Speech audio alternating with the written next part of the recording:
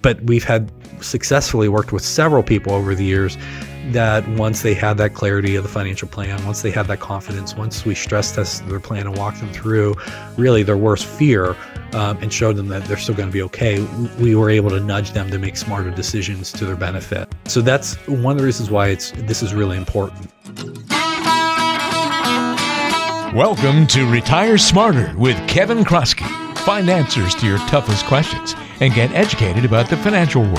It's time to retire smarter. It's another episode of Retire Smarter. Walter Storholt here alongside Kevin Kroskey, President and Wealth Advisor at True Wealth Design, serving you in Northeast Ohio, Southwest Florida, and the greater Pittsburgh area. You can find us online at truewealthdesign.com and schedule a time to meet with an experienced advisor on the team. Just click the Are We Right For You button. Great show on the way today. Kevin, great to be with you once again. How you been? It's always my pleasure, and we're good. We're just wrapped up Halloween. When you have young children, particularly, it's for us anyway. It's quite fun. I think tons of candy. I don't know what the heck we're gonna do with it, but I'm making my wife hide it from me. Those Reese cups are just addictive. But my girls went trick or treating like 3 times, so. It was. You have to explain that. I don't think in all my years of trick-or-treating when I was a young lad that I ever get to go trick-or-treating more than once. So 3 times is wow. All right. So I've shared that we've done the we bought a travel trailer, and we found a campground that we really like about 20 minutes south of us in Northeast Ohio. It's called Clays Park, and so the campground had trick-or-treating about a week before actual Halloween. So we went down there. That was awesome. It was quite a bit of fun. And then there was a school event, trick-or-treating on Saturday afternoon that I took the kids to. And then there was trick-or-treating on actually Halloween on Sunday night, which was particularly enjoyable for me because that was the day that my Steelers beat the Browns. And I made sure as I walked around the neighborhood that I was dressed head to toe Steelers garb. So it was fun for everybody. Your outfit was probably an easy pick that evening. It was. I got a couple of bad looks, if you will, from some of the friendly neighbors that were giving my kids candy. And I'd like to think that they didn't give them any less just because of how their dad was dressed. Oh man, that is fantastic. Well, no wonder you have copious amounts of candy still remaining. Yes, we do. Very impressive. So the Reese's is your that's your kryptonite. That's your candy of choice. Yeah, that's my 3-year-old. Oh my gosh. I mean, it's like every night, oh, my tummy hurts. And then she'll get down and try to stop eating dinner. And then she goes right over the candy. Like yeah. Wait a minute. You really just hurts. Your tummy hurts. Really hurts. She just tries to work the system. I mean, it's so cute and obvious. And our 8-year-old she's like a little angel in comparison. So they keep us on our toes. That is good stuff. Settle this debate, and then we'll jump into today's episode because everybody seems to have a different opinion of candy corn. Take it or leave it? I'm a leave it kind of guy. It's a little too sweet, but yeah. I mean, I'm not a big candy person, I try to be healthy, but if I'm gonna pile on some calories, it's gone for the Reese cups for sure. Yeah, that's a good choice. That's very adult.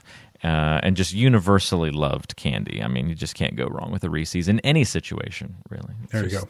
Always good. All right, well, on today's show, we're talking about what's a quote-unquote conservative investor to do these days. And it's probably a good question, Kevin, because it's really hard to describe what happens in today's financial world as conservative in any stretch of the imagination. I mean, I don't know. I just think about seeing the headlines over the last couple of months whenever you have this new hot stock or meme coin or something that goes up, 300 billion%, only to fall 300 billion%. Well, I guess that's impossible. Fall 100%.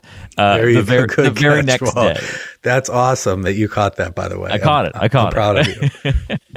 The very next day then goes down 100%. I mean, that's not anywhere near like the conservative investment, but that's what gets all the attention and the drama and the intrigue in today's world. It's I can see why this is a good question to ask on today's show, so I can't wait to see what you have in store for us. Sure. So, I mean, it's tough. Our last podcast, we talked about, at least in part, the investment allocation and maybe some things to be thinking about and expectations that we should have, for returns from these investments, looking out over the next decade. And we talked about how, many assets, stocks and bonds included, are quite rosy in their price, meaning that we can expect, fairly muted returns, as the couple expected return forecasts that we mentioned from Vanguard and Schwab outline. And when you look at our clients here, on average, there's about a little bit more than 60% that's within stocks, generally speaking. So it's been a good time to be a risk-on type investor. But not everybody's there. So we have several clients, and I'm sure there's a lot of people that are listening to this, that if they were to look into their portfolio, there's, quite a bit more bonds and cash and not nearly as much in stocks. Maybe there's 20, 30, maybe up to 50% or so. And one of the things to keep in mind, and we talked about this on episode 77, is these sort of qualitative terms: conservative, aggressive. They're just qualitative. You really need to do, to measure a little bit differently. We always talk about, kind of measuring, and this is really why this is important, but really measuring the required return that you need, from your investments to make your financial life plan work. We talk about measuring your risk capacity or your ability to go ahead and take risk. And even if things go awry, that you don't have, excessive lifestyle risk where you're really going to have to cut back and not have your needs and other important goals met. Then thirdly, then we talk about more of the qualitative side, or your risk tolerance or your willingness to take risk. And one of the things over the years that I found is, when people do not have a plan and they don't see how everything is, integrated and aligned, they don't have that clarity. They don't have the confidence that they're going to be okay. It's easy. And I think it's just brain science. It's kind of that fight or flight mechanism where you just revert back to a stage of fear and maybe even inaction. And it's easier just to keep money in cash or something safe or perceived to be safe. But also, I found when you do kind of bring everything together, you can walk people through, show them, here's how much you're spending. Let's go through and kind of rank your higher priority goals, your needs, then things that are, kind of going down to more discretionary, where if you did have to cut back, those are the discretionary buckets where you would cut back from. You define that, not us. Everybody's a little bit different in that regard. So when you're looking at that and you're looking at this plan and you're seeing how the pieces and parts, fit together, and then we can go and stress test and show that, hey, even if, the stock market sells off, by 50%, similar to what it did in 08 and 09, you're still going to be okay, and maybe even more than okay. Well, that's one of the ways that we go ahead and measure this capacity for risk. And what I found in some, not all occasions, but in many, is that when you pull everything together, that fear, that sense of inaction, that desire to just be a really conservative investor, when you can go ahead and clearly show somebody that, hey, you're going to be fine and you can afford to take a little bit more risk, then oftentimes they can make a smarter, allocation decision and maybe own a little bit more in stocks, in real estate, and other things that have higher return expectations than cash or high quality bonds. So that's not a universal. I mean, some people are truly, just very risk averse, and even though they have very high risk capacity or ability to take risk, they're just not going to feel comfortable with it. But we've had successfully worked with several people over the years that once they had that clarity of the financial plan, once they had that confidence, once we stress test their plan and walk them through really their worst fear, and showed them that they're still going to be okay, we were able to nudge them to make smarter decisions to their benefit. So that's one of the reasons why this is really important. But even if you are kind of taking, say, a balanced approach to your portfolio, maybe half in stocks or half in bonds, or even less than that. I would probably say that's where you're starting to give into, I'll use the qualitative term here, a little bit more of a conservative investor. So, the more bonds you have in the portfolio, the higher quality bonds you have in the portfolio, the lower return you can expect, and the more conservative I would say that you are. So if that is you and you haven't had a plan, so what I'm going to do is just offer some potential solutions here, and then also maybe a bit of a warning. So step one, I've kind of already talked about this, about why it's important, but if you don't have a plan, that's really step one. That lack of clarity, lack of understanding often defaults to that fear and safety mindset, fight or flight. And if you can get that clarity and you can get that confidence, and we find that you have that risk capacity and we can educate you a little bit more to get you to a new level of comfortability, then maybe it would make sense to go ahead and take a little bit more risk than those preservation assets, and then those high quality bonds really would allow you to do otherwise. So that's step one.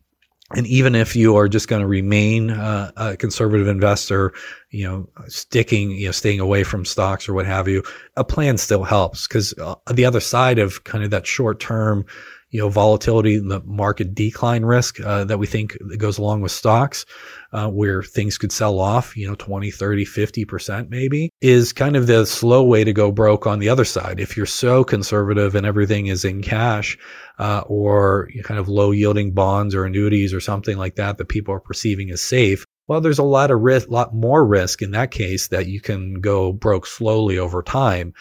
Because, like today, inflation is fairly high. Interest rates are low. You are losing money on an after inflation, or what we call a purchasing power basis. You do that consistently for a decade and you don't have a ton of money relative to your spending, it's going to be a very slow way to go broke. You're at risk of probably realizing it too late when there's not much to do about it.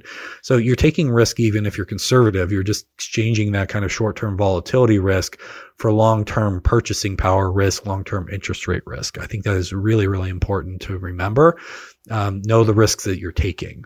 Makes sense. Know the risks that you're taking. Good starting point. And that's all part of that getting a plan in place. What else? Sure. So another simple one, I think a lot of people probably heard, you can build a bond ladder. So rather than keeping your money in just shorter term investments, the example I always give is the interest rate charged to somebody on a 30-year mortgage is almost always higher than like a 15 or 10-year mortgage. So the longer you go out in time, the higher the yields are. You have to be careful when you do this. In the prior episode, we talked about kind of that duration risk and what happens to those longer dated bonds if interest rates go up. And what happens is the price goes down. But if you're holding these bonds all the way to maturity, I would argue that you can probably ignore any price movement in between, because if you're buying, say you need $100,000 in 10 years for spending, and you buy a $100,000 bond today that's maturing in 10 years, yes, the price of the bond will move around, over that 10-year period until maturity, but what you're going to get in year 10. So there is certainty within the cash flow. So you can go ahead and build a bond ladder. And again, that's just kind of laddering bonds out over time, maybe keeping your shorter term money in cash, but then maybe buying a 3, 5, 7, 10-year bond, so on and so forth, and just really kind of dedicating those bonds to meet your spending goals over time. So that's something that's been around quite a long time. There's different ways to do it. You have to decide what kind of bonds you want to buy. That's a whole other conversation. But nonetheless, if you're buying the bonds and holding them all the way until maturity, then you do have a lot more certainty in that cash flow. And because you are buying those longer dated bonds, in general, you should be able to get a higher yield from your bond portfolio. Okay, makes sense. I like it when we start with the easy stuff, Kevin. All right. Yeah, easy is good. I'll go to annuities next. So we've done some episodes fairly early on, probably back maybe like episode, I don't know, I would say in the 10 to 20 or so. We did a few. Generally not a fan of most annuities, how they are sold, but there are some that can be used properly. The important thing to remember is there's really kind of two broad types of annuities. I would say accumulation annuities, which is mostly what you find being sold and purchased in the marketplace. These could be the fixed indexed annuities, the variable annuities, things like that tend to be higher cost and I'm not a fan of so much, particularly for how they are sold. And then the decumulation annuities, and these are those types that are more pension-like, where you're giving money to an insurance company and converting that asset into an income stream. The general principle here is, when you take a whole group of people, as an insurance company does, and pulls that risk, well, some people are going to die prematurely. Some people are going to live longer than average. But when you get a sufficiently large number of people, the insurance company can afford to offer a higher payout to those people within that pool than what somebody could sustain on their own when there's just, a sample size of one, just you or you and your spouse. So it's very rare that these things are bought. I think 1 to 2% of the annuity sales are these decumulation products. They could be of the variety where they could be an immediate annuity, that, you say you give $100,000 to an insurance company today and they'll start paying you a monthly amount that you cannot outlive next month. So that's one. There's others, like everything. There's all these acronyms, but like a QLAC stands for Qualified Longevity Annuity Contract. What it is say you give $100,000 in your IRA to the insurance company. And you say, hey, if and when I reach age 80 or age 85, start paying me a monthly amount or an annual amount for as long as I live thereafter, that I cannot outlive. So it's really kind of insurance against living too long and running out of money. And it's similar to another one called a deferred income annuity. So the QLAC is just inside of an IRA. Deferred income annuity could just be outside of the IRA, but in principle, they're really the same. So rather than starting immediately, they start at a future date. And, generally, I'd say 80, 85, 90. There's not a lot of these that are sold. There's a lot of good economic sense why they could make sense, particularly if you are a conservative investor that owns a lot more cash and lower yielding bonds. And then lastly, in the annuity bucket, and this is really in the accumulation bucket, but there's something called a multi-year guaranteed annuity. So we've used these to a limited extent over the years for our more conservative clients, but it really acts more CD-like. The rates are higher than CDs, and the rates are actually fairly attractive relative to similar duration bonds that you can buy. And the benefit, too, is in a rising rate environment, you're just going to get the stated interest rate for the multi-year guaranteed annuity, or MYGA for short. So they're not bad to use. I'm not exactly a huge fan of them. I think there's better ways to do it. But if somebody's truly, kind of conservative and wants to keep things very, very simple, MYGAs can be a good part of that solution. I believe it was episodes 12 and 13 or 11 and 12 had our annuity discussions in depth on them. So yes, 12 and 13 had some pretty decent annuity breakdowns in them. So if anybody wants to go get more information or check those out, go back to the early days of the podcast. There you go. Yeah, just don't judge if hopefully I've gotten better at my speaking abilities over the years. Or judge, but just focus on today. There you go. Progress, not perfection, right, Walt? That's right. Exactly. So next, I'll go into Social Security, and we've talked about benefits of Social Security deferral in the past. And this is something I just mentioned, these annuities and annuitization. I would say that if you're going down this path, Social Security is really the best annuity that you can get out there. We talked about that in just a recent episode about how Social Security is priced from an annuity perspective, and you just can't get that kind of deal out in the marketplace today. So if you're going to do anything, before you buy an annuity, you should be deferring Social Security. And if you're not doing that, then candidly, it just doesn't make mathematical sense. I'm not saying that people don't do it. I think they do it all the time.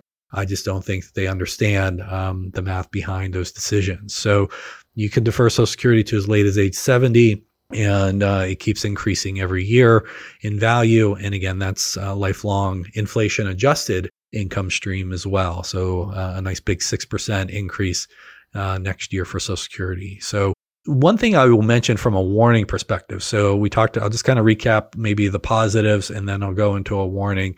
But again, step one is get a plan. There's just so much benefit that I've seen over the years for everyone, really, regardless of income. Just had a call with a gentleman last week with a very significant, net worth but he doesn't have any clarity. And so, I can tell and just talking with him, that he doesn't have to worry about money, but he doesn't see how it's all going to fit together, how they're going to be able to afford their lifestyle, so on and so forth. He's selling a business. He doesn't know what he needs from the business. So it doesn't matter if you have a very high net worth, or if, you're just kind of, our typical client that, has done well, saved, lived below their means, worked hard, and is just wants to make sure that they make the most out of what they have and they don't outlive their money. It's important for everybody. So definitely get a plan. Then the others that we mentioned, you could build a bond ladder. It's kind of a very simple way to go about and do this. I would argue, and I've seen examples where actually considering the annuities and the Social Security delay, for particularly if you're healthy, is better than doing a bond ladder. So again, all these things, there's sort of kind of a ranked priority that could be applied to people differently, but a bond ladder could make sense. Delay Social Security, consider annuities, particularly, MYGAs on the accumulation side, those multi-guaranteed annuities, or on the decumulation side, which from an income standpoint and from a retirement income standpoint can be quite favorable, particularly for these conservative investors that we're talking to today. So again, that's more pension-like. It could start right away or could start, down the road when you get, quite a bit older, maybe age 80 or 85. So those are some of the things that I thought of, kind of what the conservative investor can do. The warning that I will make as we wrap up is you don't simply reach for yield. We talked about this in the last podcast episode, but there's no free lunch that's out there. When it comes to bonds, the higher the yield, the higher the risk, generally speaking. So that could be in the form of kind of that duration risk where you're buying longer dated bonds, which I mentioned under the build the bond ladder. The slight difference for the bond ladder is if you're holding the bond to maturity, then you know what the cash flow is. You don't really care about the price movement in between. Bond funds will maybe a little bit different.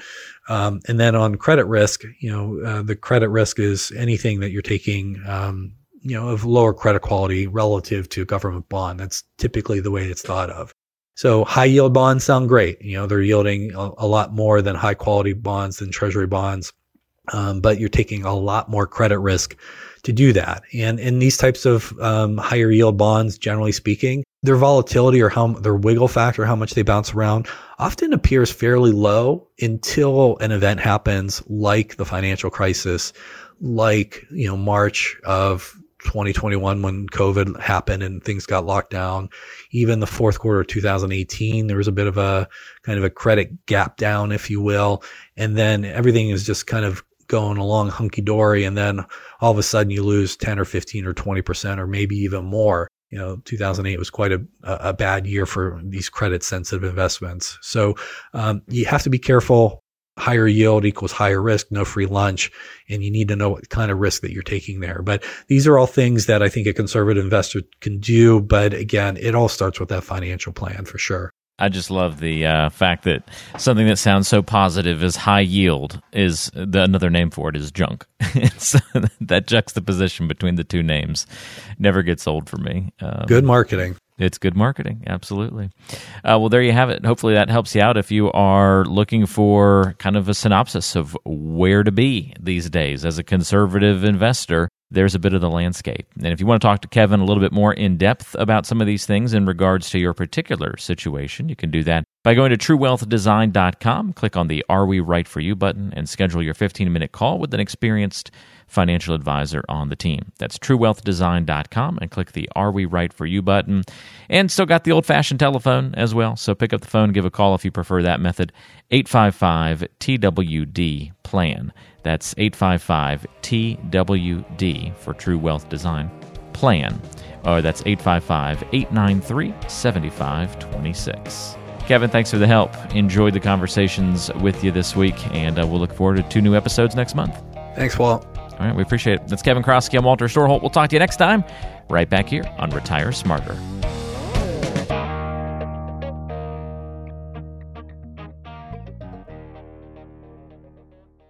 Information provided is for informational purposes only and does not constitute investment, tax, or legal advice. Information is obtained from sources that are deemed to be reliable, but their accurateness and completeness cannot be guaranteed. All performance reference is historical and not an indication of future results. Benchmark indices are hypothetical and do not include any investment fees.